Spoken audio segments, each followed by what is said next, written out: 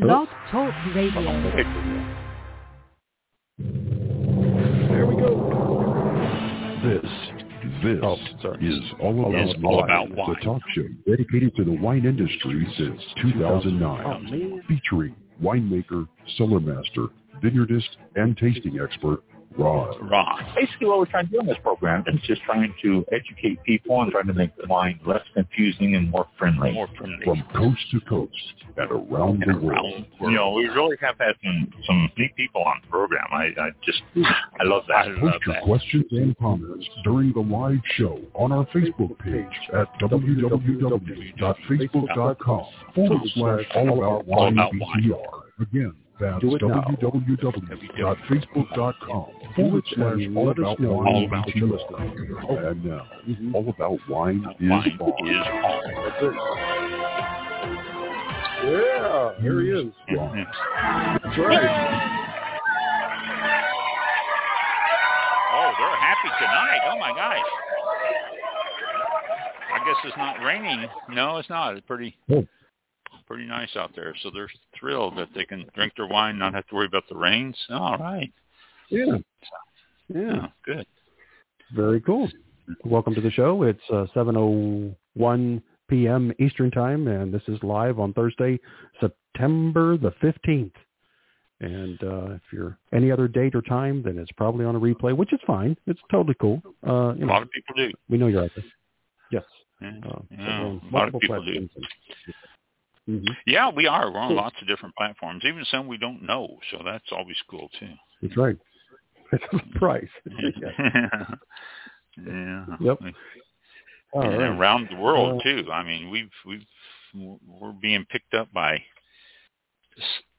some sort of broadcast or something around the world. And we've noticed, in some of our reviews and some of our show counts and stuff, we've noticed some unusual places that we are listened to.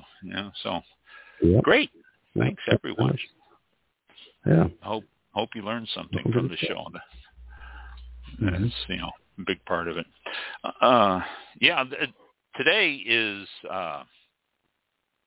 the beginning of, let's see, where are we?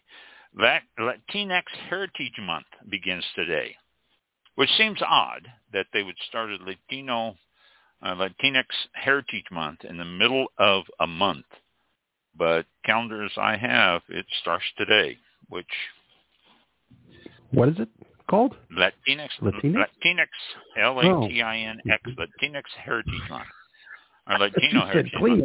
I was like, what? Kleenex. I never heard that. I don't know what I was thinking, but I heard Kleenex. I go, Kleenex Heritage? Wow. Yeah, that's... Sorry, I didn't know. I listened carefully and... Latinx. Okay. Latinx. Okay. Latinx. Wow. I don't know why I didn't know that was that.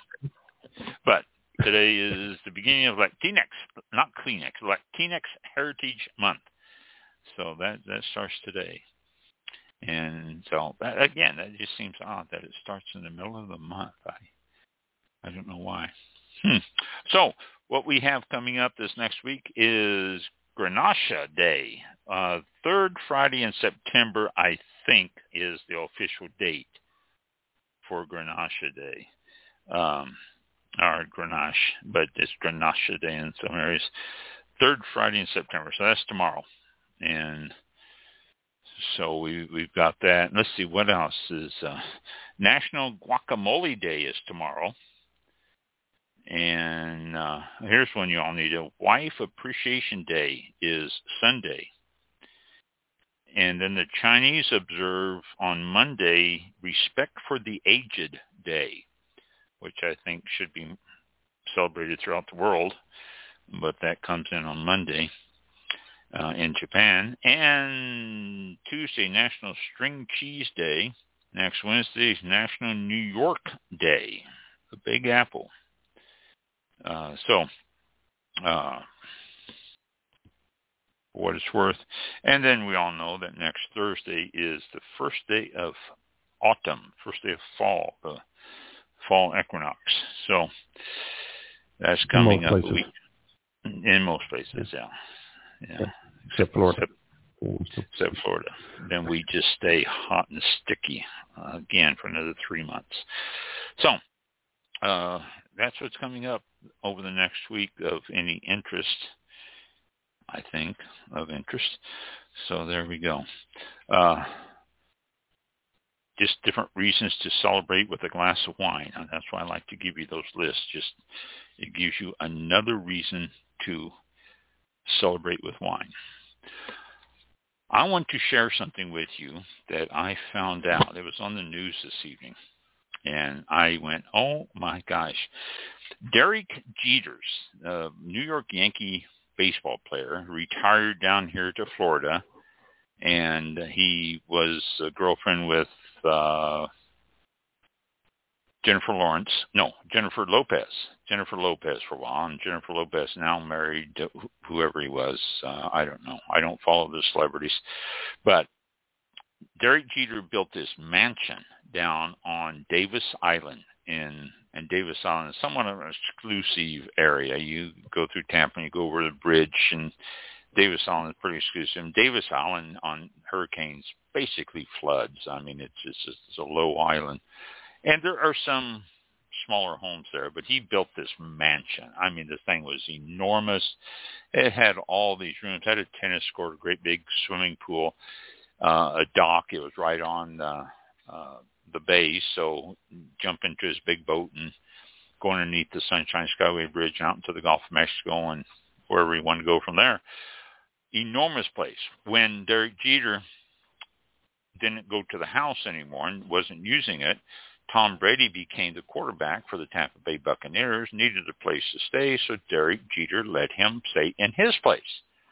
This big mansion, I don't know if they had a rental agreement or how it worked. I could care absolutely less. Could not care less about the whole thing. So, but just, Tom and Giselle stayed at the house for a while. Then they moved out. They've got their own place. But the place just sold for $22.5 million. And the people who bought it want it for the property, so they're going to bulldoze the mansion. Oh, my gosh. I can't believe that. So, $22.5 million for it, and they're going to bulldoze it. And it's going to cost them more. I mean, that's what they paid for it right now. This is not counting what it's going to cost to bulldoze a place and have it all hauled away and clean it up and all that. I don't know what they're going to put there. But that just struck me as, oh, my gosh, talking about too much money to spend, that I'm sure well, good luck to them. It's just strange. So, all right, I will quit editorializing on that stuff. Got some stuff to tell you about tonight. Got some stuff to talk about, as always, associated with wine. Two Buck Chuck. We've all heard of Two Buck Chuck. The person who made Two Buck Chuck was Fred Franzia. And you've heard of Franzia, too, the box wine that you find all over the place. And also Fred Franzia was the founder and owner of Bronco Wine Company, which is one of the biggest wine companies in the world. It makes over 50 brands, and they are all over the place, not just Napa, but everywhere. I mean, Fred was a visionary, if you will. He started the Two Buck Chuck and all sorts of stuff. Well, Fred passed away yesterday, or day before yesterday, Tuesday. Died peacefully in his sleep. He was surrounded by family and friends. Tuesday, in his home, 79 years old, so not real old. He used to always say no wine should cost more than $10. And the wine industry is going, what the heck are you talking about? And that's why he came out with Two Buck Chuck. He used to enjoy giving dinners with fancy meals and everything, and poured Two Buck Chuck as the wine people are always saying, when's the real wine coming out? And he says, this is the real wine. You need to enjoy this because that's what you're getting tonight. And so, that was his trademark. Although he was looking at coming out with a very high-end Cabernet Sauvignon. I don't know what's going to happen with that, but it was something that he was looking at doing. Fred Frangia's uncle by marriage was Ernest Gallo. And his parents founded and owned Frangia Brothers Winery. And then they sold the company in 1973, which really ticked him off because he lost control of the family name. But he still had some popular low-end wines, and he made the wine that was being made by the Wine Group, and which was his competition on the shelf for many years. Then he founded the Bronco Wine Company in 1973 with two other family members. And Bronco Wine Company is now the 7th largest wine company in the United States, making about 9 million cases a year of wine. He never caught the Wine Group, which bought the Frangia.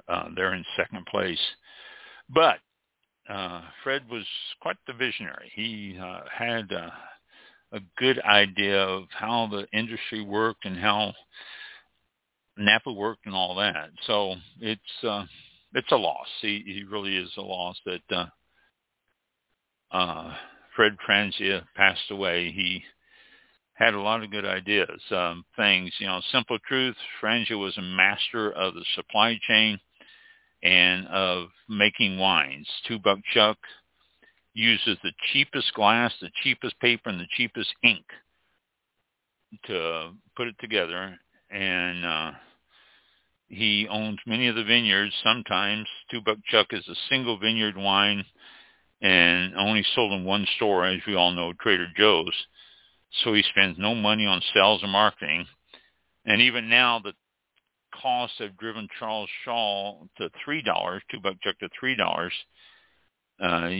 It's still the best $3 wine you can buy. I mean, without question.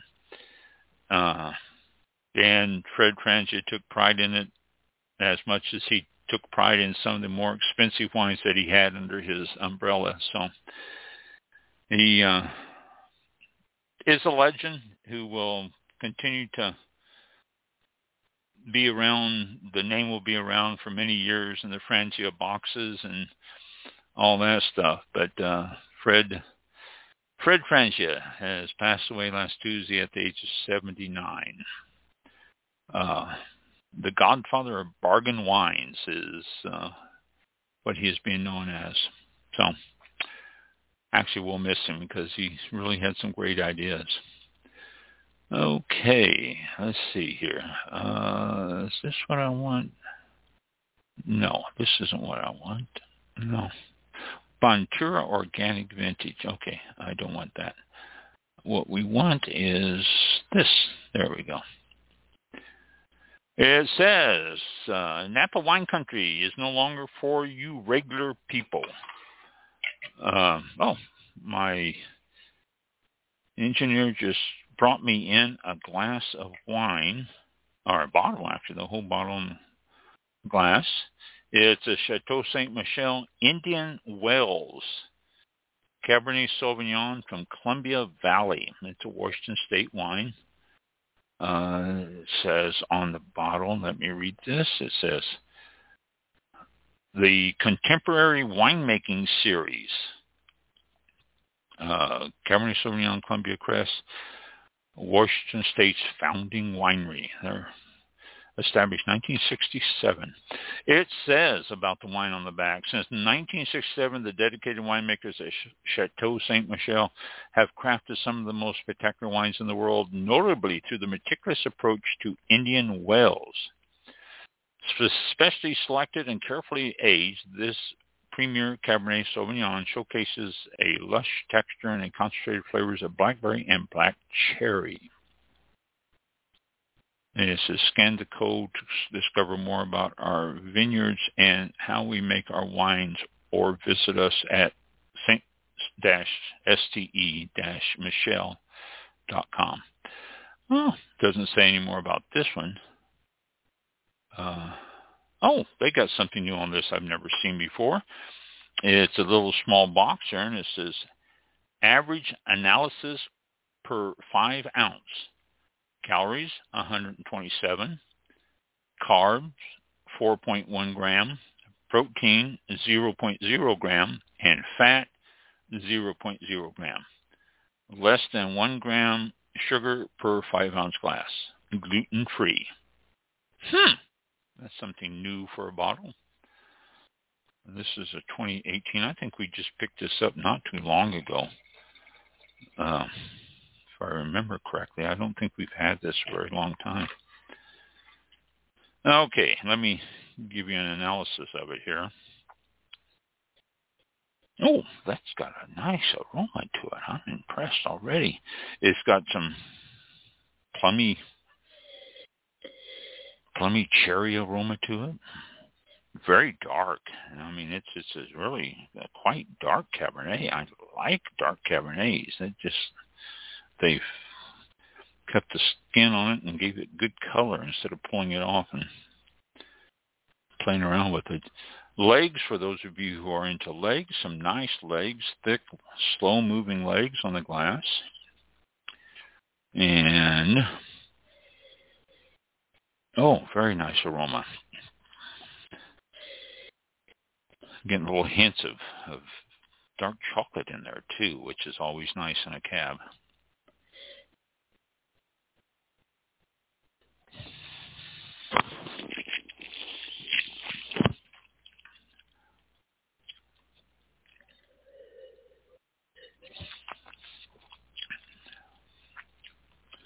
Oh, very good. Yeah, this is nice. This is very nice.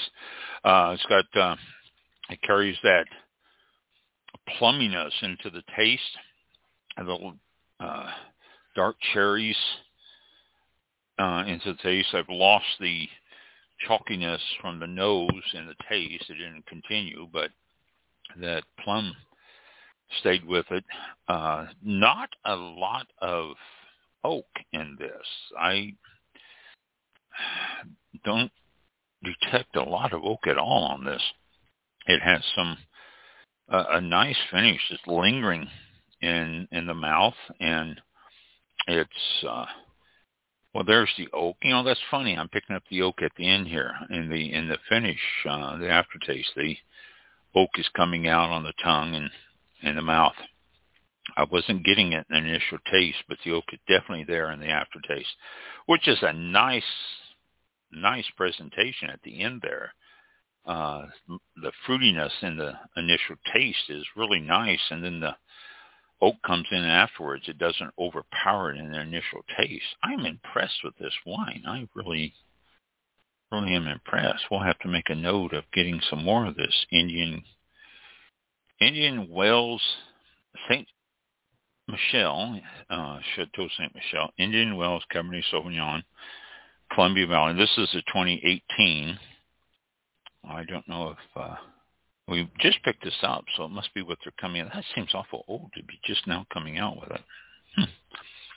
Oh, very good, though. I do recommend it if you get a chance. If you see a Chateau St. Michelle Indian Wells cab out there, then I think you would be well worth your time and money to buy one and try one. It's got some nice flavors to it.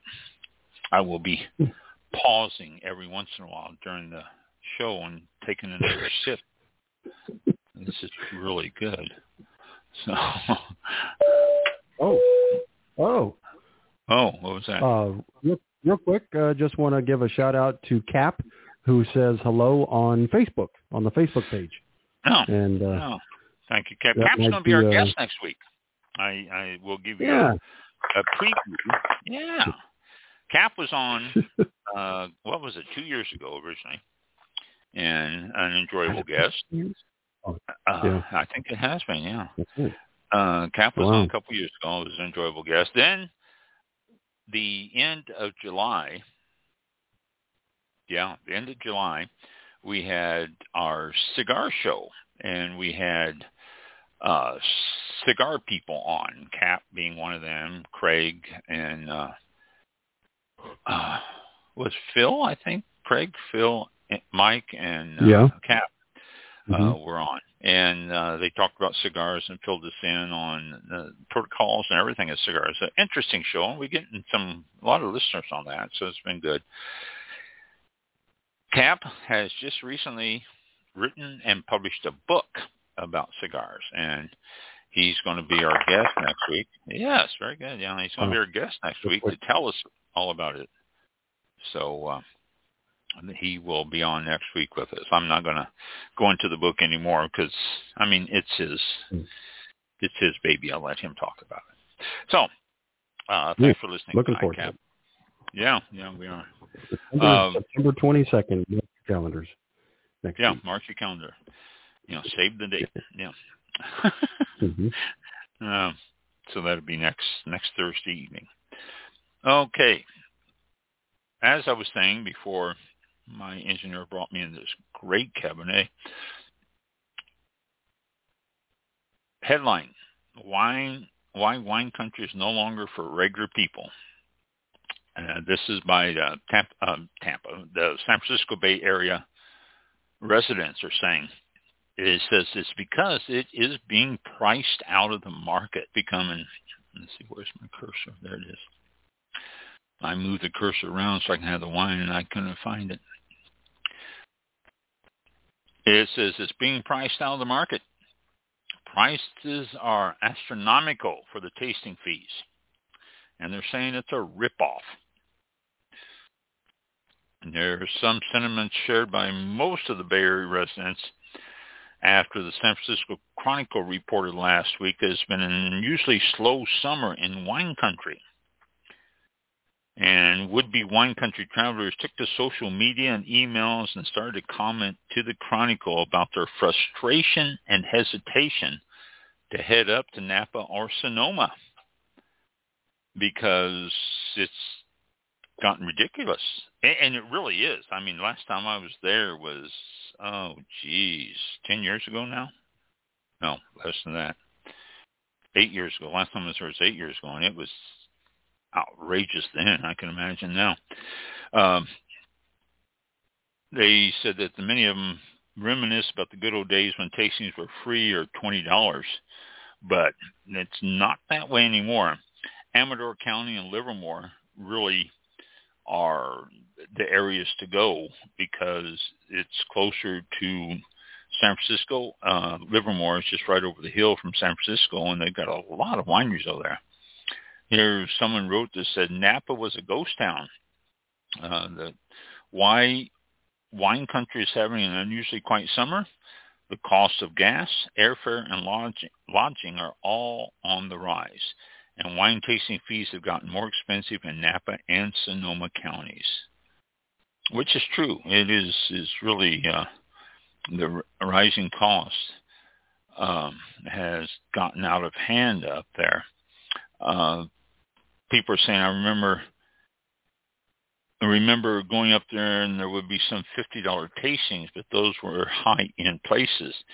Now everything seems to be a minimum of $40. And you don't get to taste everything, too. Also, a lot of the wineries used to waive the tasting fee or give you a discount if you do a purchase. That's starting to take a back seat a little bit there, too. So people are looking for alternatives. And for the ride to an expensive cost or Sonoma from San Francisco, some people are traveling over the Bay Bridge through Oakland and over to Livermore, which is a lot closer and a lot cheaper. And there's lots and lots of wineries in the Livermore area.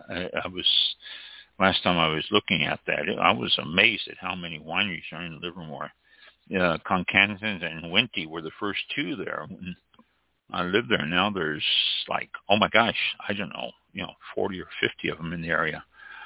And it's not going to cost you as much as tasting. I'm sure they charge, but it's not going to cost you as much of a tasting as they do up in Napa or Sonoma.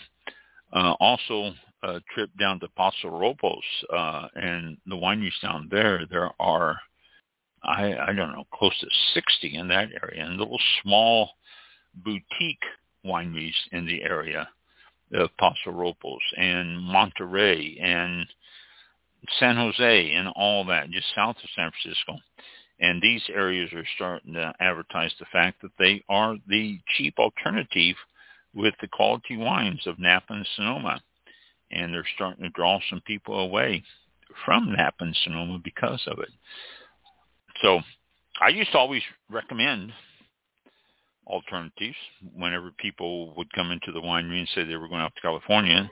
And I would say everybody needs to go to Napa once. You have to experience driving through Napa once. Not that you have to experience tasting the wines there, but you have to experience driving through Napa and seeing what it's all about.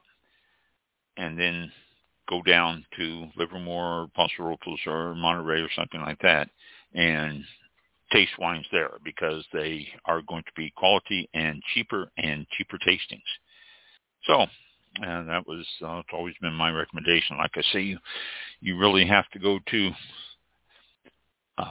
Disney World once, or Disneyland at least once in your life. But once you went once, then that is usually sufficient. And same thing with Napa. Once you go once, then that's usually sufficient. And you don't have to go again. So, price. And I'll tell you what, they're getting a lot of repercussions because of it. And, most wineries are doing by appointment tastings because it seems to work well. And they got labor shortages and stuff, but it's still expensive. But, if you get a chance, if you're in California, visit Napa. If you're looking at some place to go, it's always a good trip to Napa, but check out the others too. Okay, let me go to my next one I want to talk to you about. You can tell we're still in the middle of elections because I got a pop-up here. Take this survey. I don't want to take a survey. If I want to take a survey, I'd jump on it and take it. A new historic Napa resort has just been bought. The Rotunda building on the Napa Soda Springs resort land. And it's been around for a long time. Soda Springs is a famous property that's home to a one-time resort back in 1856. And it is just recently bought for $25 million. That is going to possibly make another winery there. 856 acres. It's $25 million is cheap. It's less than the $50 million that the market was expecting, that people were expecting, and so it was half the price. It's located on Silverado Trail, which is north of the city of Napa. In a great location. So we are, I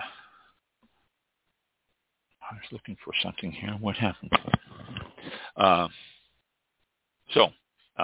We may be seeing a new winery and a new fancy place pop up there. That's just what Napa needs, another expensive winery in the valley there. So that's something to look forward to. Let's see. Is this what I wanted to hear?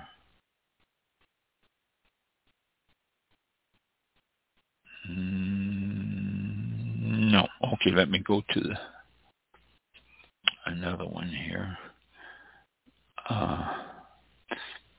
Okay, that's one where I told you Fred had died. Okay. Getting into the season, fires on the West Coast. It's always a problem. 6 years ago, it seemed like the whole West Coast had a one-time, once-in-a-lifetime fire catastrophe. But now, it seems to be every year that they're coming up with this is what they call the orange skies from wildfires. Washington State has 16 active wildfires on Monday. And this is only Thursday, okay? 16 active wildfires. Oregon, 19 active wildfires. The Willamette National Forest was closed to visitors, and homes had to be evacuated in Lane County, which is at the southern end of Willamette Valley, because of the wildfires. California, ash from the huge mosquito fire is drifting as far as the East Coast, and that's the East Coast of the United States, not not the end of California.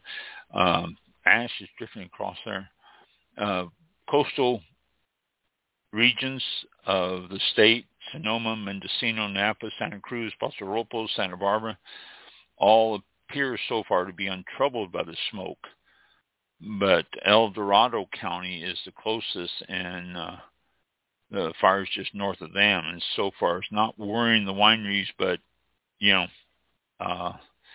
last year's devastating Caldor fire did a lot of damage there, and it also burned up a lot of the ground fuel that caused it to go crazy. So, if anything, they might avoid the running of the fire right at them, but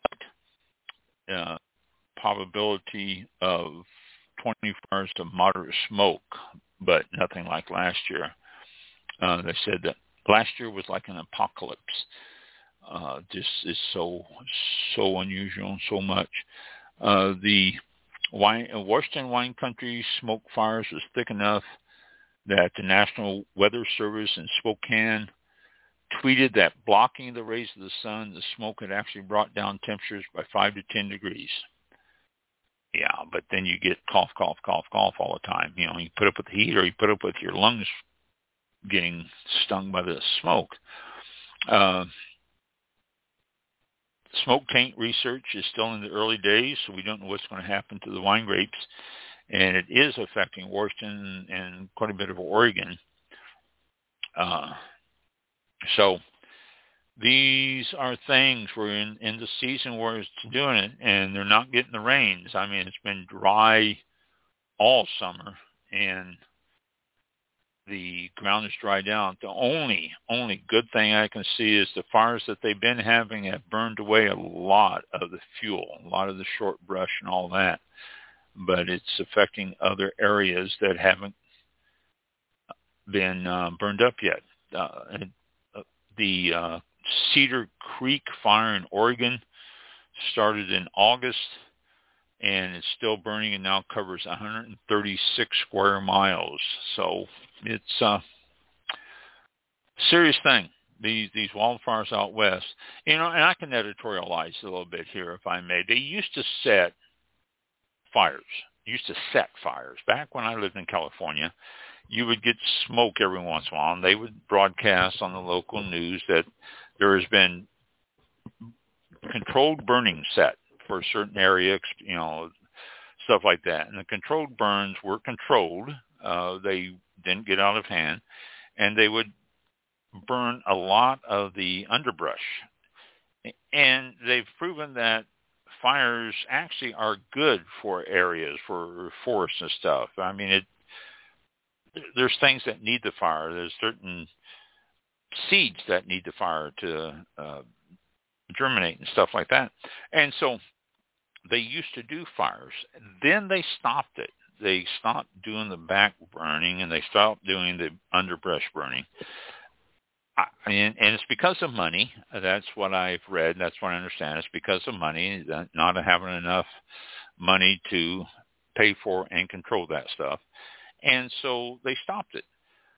Now, because it's been growing for 20, 30 years, and some of these areas have not been controlled by back burning, it is beautiful fuel for these fires. And they can't get rid of it fast enough. They still don't have enough people. They still don't have enough money because they're spending so much money on fighting the fires that are out there now. So they really need to get into that. If they can ever get themselves a season or two where they don't have these enormous fires, I'm sure they will go back to trying to control them before they become uncontrollable. So, I just, like I say, I just had to make comments there on that. Most wine production is going to be lost within the next 50 years. Now, this is something that has been come out with from the World Economic Forum. They're saying that the climate change and extreme weather events are creating inhospitable environments for many foods, including wine grapes, that may become extinct in 50 years. Extinct. That is quite a big point then. Oh, time for a sip of wine.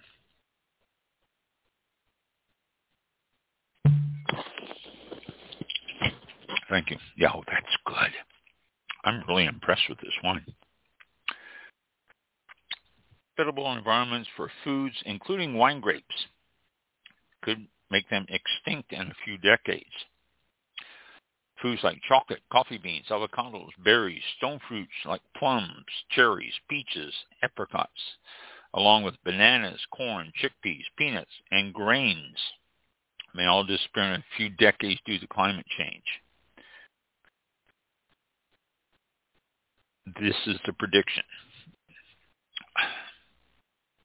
I'm not going to editorialize. They're showing that our wine-growing regions as we know them now are moving north. Chile will be able to continue making wine because they will be able to move their grapes onto a higher elevation. Australia has a good chance of losing a lot of their wine-growing regions because it's going to get too hot. Same thing with South Africa, unless they move those to a higher elevation. Napa Valley is going to really be hurting. Same thing as Mexico. Mexico has a lot of wines, and if they move them in a higher elevation, so it will save them. Napa Valley, California is going to get hot, but they're looking at Oregon and Washington, and higher elevations and cooler temperatures could continue to grow. I've heard something, it had to be 10 years ago now, that Willamette Valley is going to be the next Napa Valley, simply because Napa is going to get too hot to grow the grapes that they're growing now, and Willamette's going to be just the right temperature to take over for Napa. I also heard that areas like Montana and the Dakotas may be prime for growing grapes too. All through the Central West, called the Midwest, like they call Ohio and Illinois, Indiana, Virginia, Kentucky, all those areas are going to start getting too hot, but you can still grow grapes in upper New York and southern Canada in that area there. And the same thing with Europe. Your Spain, Portugal, Italy, all those areas are going to get too hot, and you're looking at places moving north, and northern Europe can pick up the slack. They're saying that areas higher elevations and latitudes will preserve the industry. British, Scandinavian, and Canadian wine regions are going to become more and more popular because they're going to be cooler and they will be able to withstand the heat. We had something come in? No, that's my system notification telling me I need to restart my computer for a Windows update. Oh, okay. Well, then you better get hopefully on. I won that argument. Yeah, that's stupid. I turned off the sound and I still had the bing in my ear. Yeah. I don't know if it went out over the air or not, but I heard the thing. Yeah, if you heard it, I did. They did. Did you? Yeah.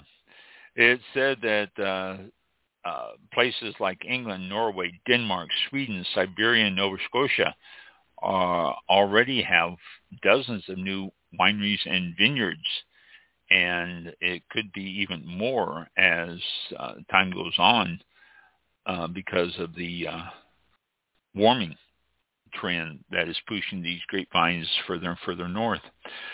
So we'll see. High heat destroys wine grapes. We know that. It's already been proven.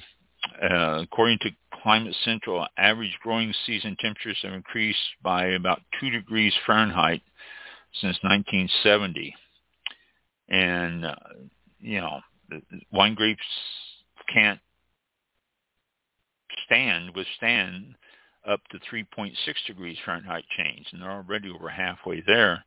It can destroy. Dr. Greg Jones, who is a past guest on the show, climate expert and wine expert, states that some grape varieties, Pinot Noir and Pinot Gris and Pinot Blanc, cannot withstand the difference in the temperatures. You won't be able to grow those. You're going to have to move them to a cooler climate.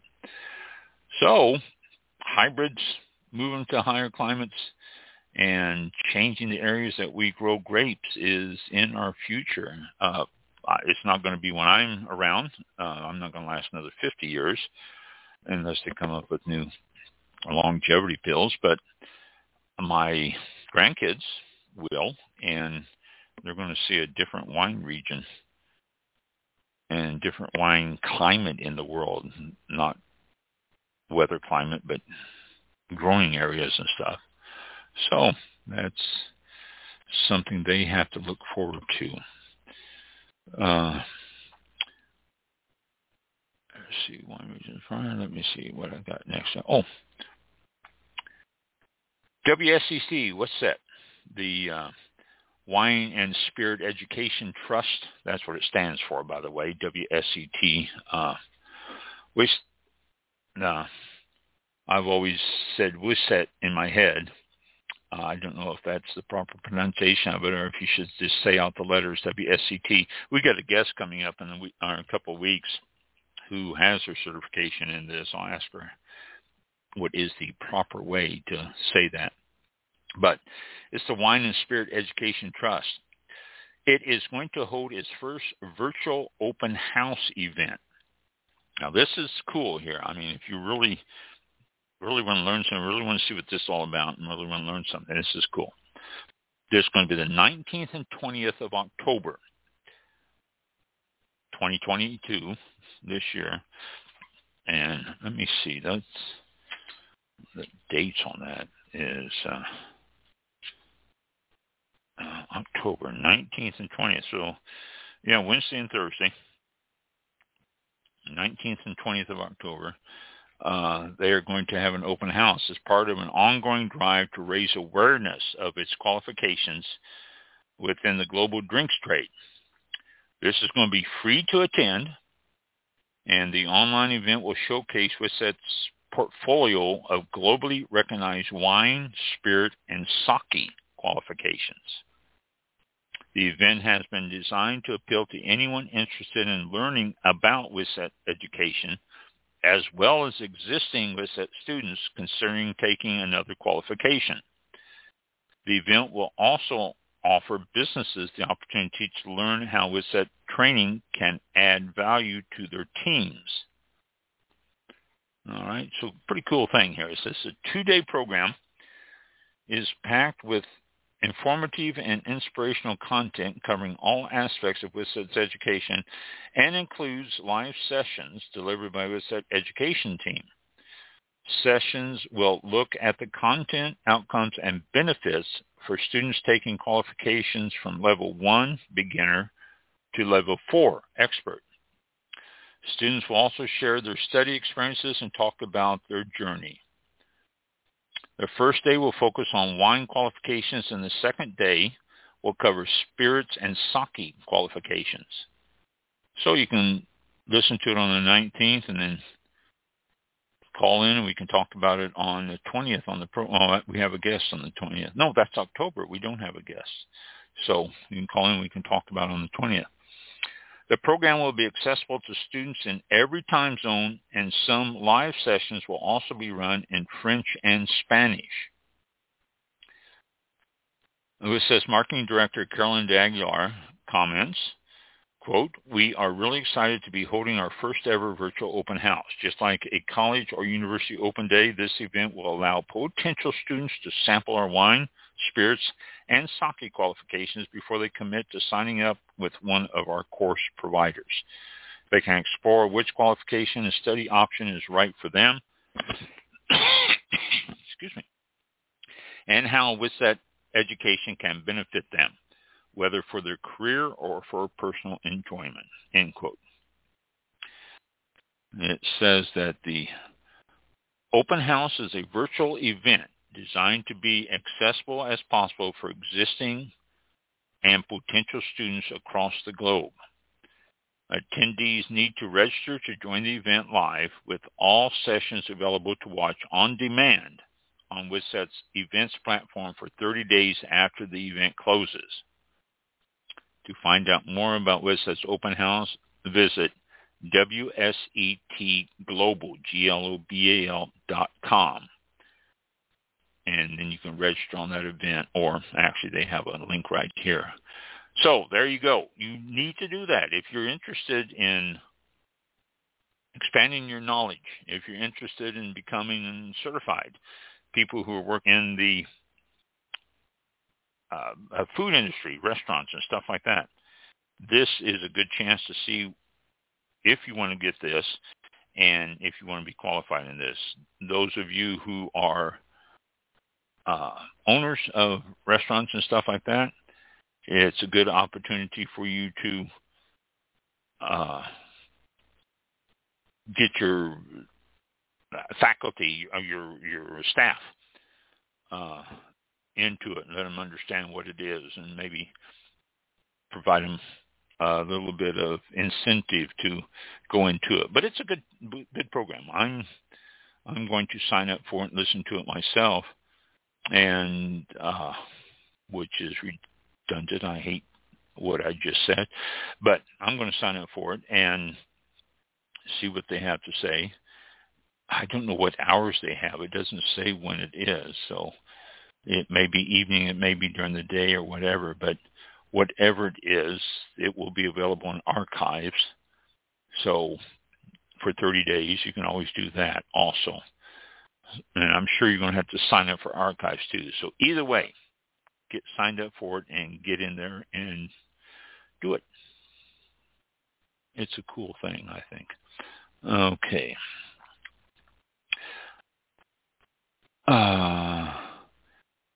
Wine detectives are fighting against fakes.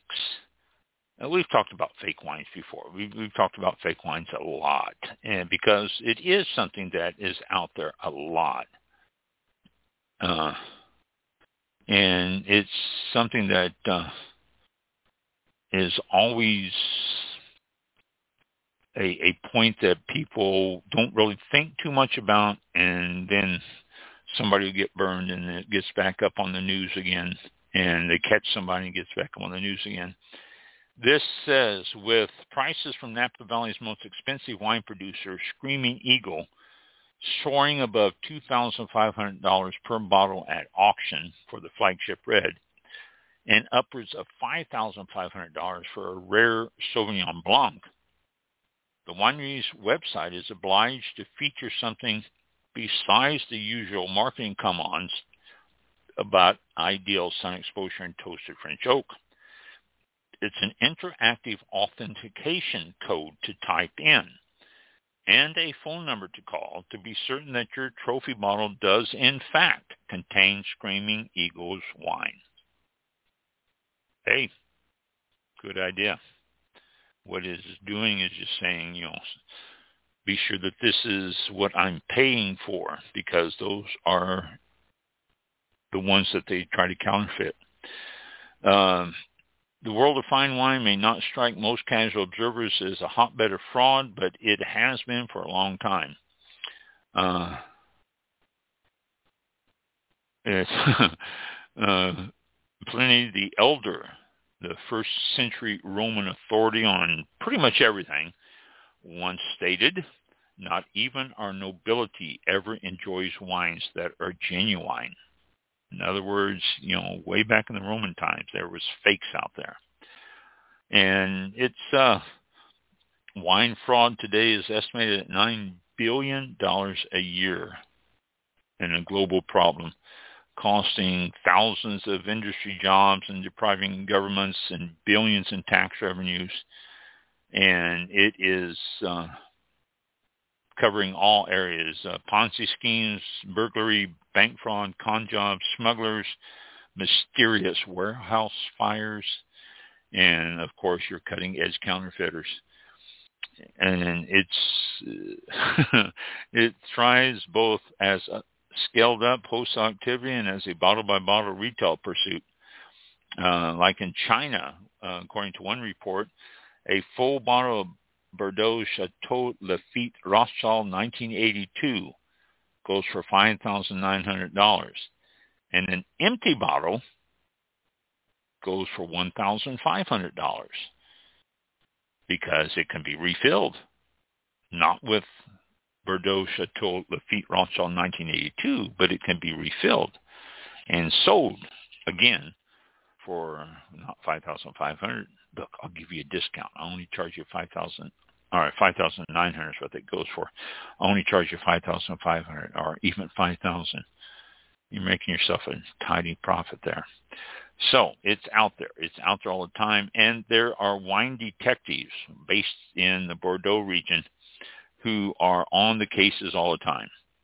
They are constantly checking wines. They're constantly checking how they have changed, what they're doing to them. And it's just the old cat and mouse game, they're saying. It's just, it's not only 1,000 bottle wines now, but they're seeing a lot of $40 bottles of Brunello counterfeited. And it's something that people don't look at so much. If it's, $5,900 for a bottle of wine, you're going to be very, very careful of how much you paid, what it is, and all that. But if the wine goes for $40, you're going, yeah, okay. And you open up one, it's not quite what you think it is. You say, I just got a bad bottle here. You don't report it. You don't do anything with it. And that's how they get by with it. You can make a few $100 bills or a whole bunch of fives. And that's their idea. And it's just cheaper and easier. And so therefore, and they're also dividing up. There's found that 8 or 9 bottles were real and 3 or 4 were fake. So therefore, you turn a nice profit selling 12 cases of wine into 16 cases, and getting the big bucks for them. So it's an ongoing thing, and there's detectives, wine detectives out there checking this stuff all the time. And it's a constant battle. You hear about the big ones, Kevorkian, I don't know, I forgot how to pronounce his name, but Kurniawan, I think, Kurniawan, and his great big scandal and all the stuff that he did. We hear about those and those people going to jail, but we don't hear about all the small ones and all the little ones all over, and all the ones that are being caught all the time because of the constant fraud out there. You start doing that and you can really make a fraud. Wanted to see an interesting book, Dragon Vine, by our guest we had on, I guess it's been a month now. His book, Dragon Vine, is about wine fraud and what can be done and all that. It's just a suspense thriller with wine popped into it. And it's just a fun book, but it also addresses how wine fraud can take place. So check out the book. Well, let's see here. One other thing before I end tonight. I've been talking about grapes the last couple of weeks and the different types of grapes, revisiting ones that we've talked about many years ago. There's another one I just discovered here that we hadn't talked about was the Chilean Carmenere. I love the Carmenere. It's one of my favorites. It's got a distinct peppery nose to it. It's got a real nice peppery taste. The ones that are made well, I've tasted some that are rather lacking on the pepperiness, but the ones that are made fairly well are doing it. I sold a Carmenere at the winery. I had a sister winery, Vina San Esteban, in Chile. And we shipped them wines, and they shipped us wines. And we got in Sauvignon Blanc, Cabernet, Chardonnay, Merlot, and Carmenere. And I fell in love with the Carmenere then. I never tasted the grape before that. And this was great. They did a wonderful job of putting this thing together. And it was just wonderful. None left, I'm afraid. We don't have any sitting in any coolers or anything, but it's all gone. But the Carmenere was great. And you can find them in stores all over now. They're available in the stores. But Carmenere is original grape from the Bordeaux region. And, well, here. Oh, wait a minute. I got a little bit of sinus there. Okay, Carmenere is flourished recently. Carmenere disappeared from its native Bordeaux following the phylloxera outbreak in the mid-1800s. It was considered practically extinct until a fateful visit to Chile from French amphiphilographer Jean-Michel Bourquet, I don't know, in November of 1994. Now, this is from the mid-1800s to 1994. They thought Carmenere was gone. As he walked through the vineyards in Mayapó, he noticed a small detail to some Merlot vines, a twisted stamen, to be precise. It revealed that these vines were, in fact, the long-disappeared variety of Carmenere. That vineyard wasn't unique. The variety had been unwittingly planted throughout Chile's wine regions for almost 150 years. Carmenere had arrived in Chile in the 1850s along with a shipload of other varieties from Bordeaux. It had been planted around the country as Merlot. With Bourquet's discovery, Chile suddenly became the heartland of a variety which no one had knowingly vinified for more than 100 years. But the revolution was not a surprise for many Chile's winemakers. They used to call it Merlot Chileano because everyone knew it was different compared to other Merlot vines. I mean, they can tell the difference, they can see the difference and all that, so they called it Merlot Chileano. And they could tell that it was different. When they divided it up and started to plant just Carmenere itself, they got a much darker color, and it changed to Merlot because they were calling it Merlot, and it was just a blend of Carmenere and Merlot, which was wonderful. But then when they got the Carmenere by itself, it really came out into its own. Although you can find a lot of Merlot Carmenere blends out of Chile, and they are wonderful also. The Carmenere is a dark color. It adds a lot of good depth and color to it, and a great peppery nose, little spicy nose. The Merlot adds the fruitiness to it. It's just a great combination. The wine minister of Chile, and as an aside, wouldn't that really be a wonderful job to have, a wine minister of a country? You know, but the wine minister of Chile, when they discovered the Carmenere back then, said, back in 1994, said, well, Carmenere can either be a great discovery that really puts Chile on the map for wines, or it can be just another pedestrian wine. And he went on to say, I think it will be the latter.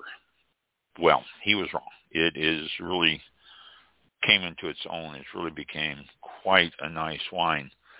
The grapes have been rescued in Chile, and a little trouble growing them on their own, but they proved to really show up. They found some areas that it's growing great. It has, they're thinking it can hold its own on climate change as it warms up in Chile, and it's going to be able to survive the temperatures for a while there anyway. It is dark wine. It's got some great coloring to it and all that. So the Carmenere is in one that we haven't talked about the other day. It's something that last week is something that is really quite a great grape. I enjoy it, and it's made its new home in Chile and is starting to show itself quite well.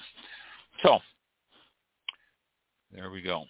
I think, is that it for tonight? Those are all the notes I have here and everything. So, my engineer sent me an email that said a bunch of sommeliers together and named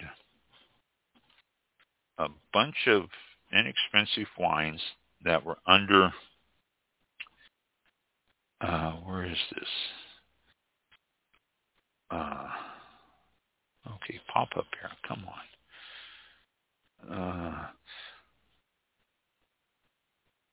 It's the 7 best wines under $15, according to sommeliers.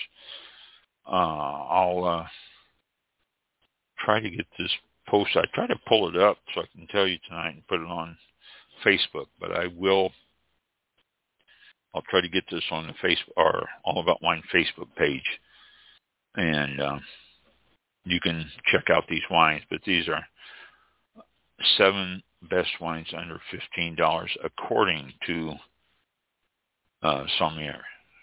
So, eating well and all that. Okay. Yeah. So there we go. Very cool. All right. It is 8:03-ish p.m. right now on Thursday.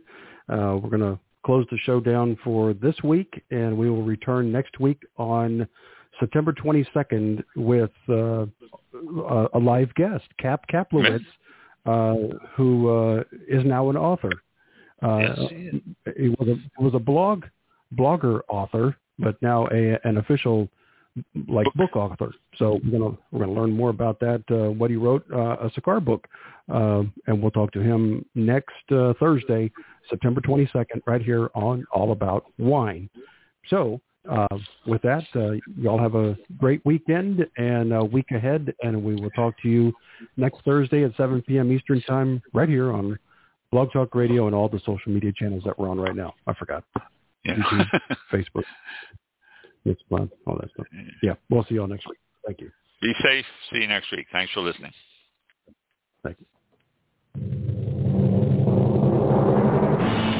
This concludes tonight's broadcast of All About Wine with your host, Ron. For show information, links to All About Wine on Twitter and Facebook, or to be a guest on this show, visit the show website at www.allaboutwinebtr.com. Archived shows are available for download on iTunes or on our show page at blogtalkradio.com or anywhere. All over the place. Thank you for listening. Drink responsibly, and we'll see you next time on All About Wine. All About Wine. Very good. That's right. Yeah. Oh. End it. And I bet you there's people out there that irritates the snot out of them when we do that. You know that? Probably. Would they stop talking while that's on? Gosh. Yeah, they stop talking. Yeah. Okay. Oh. All right, Green Room and all right. Yes. Yeah. Off.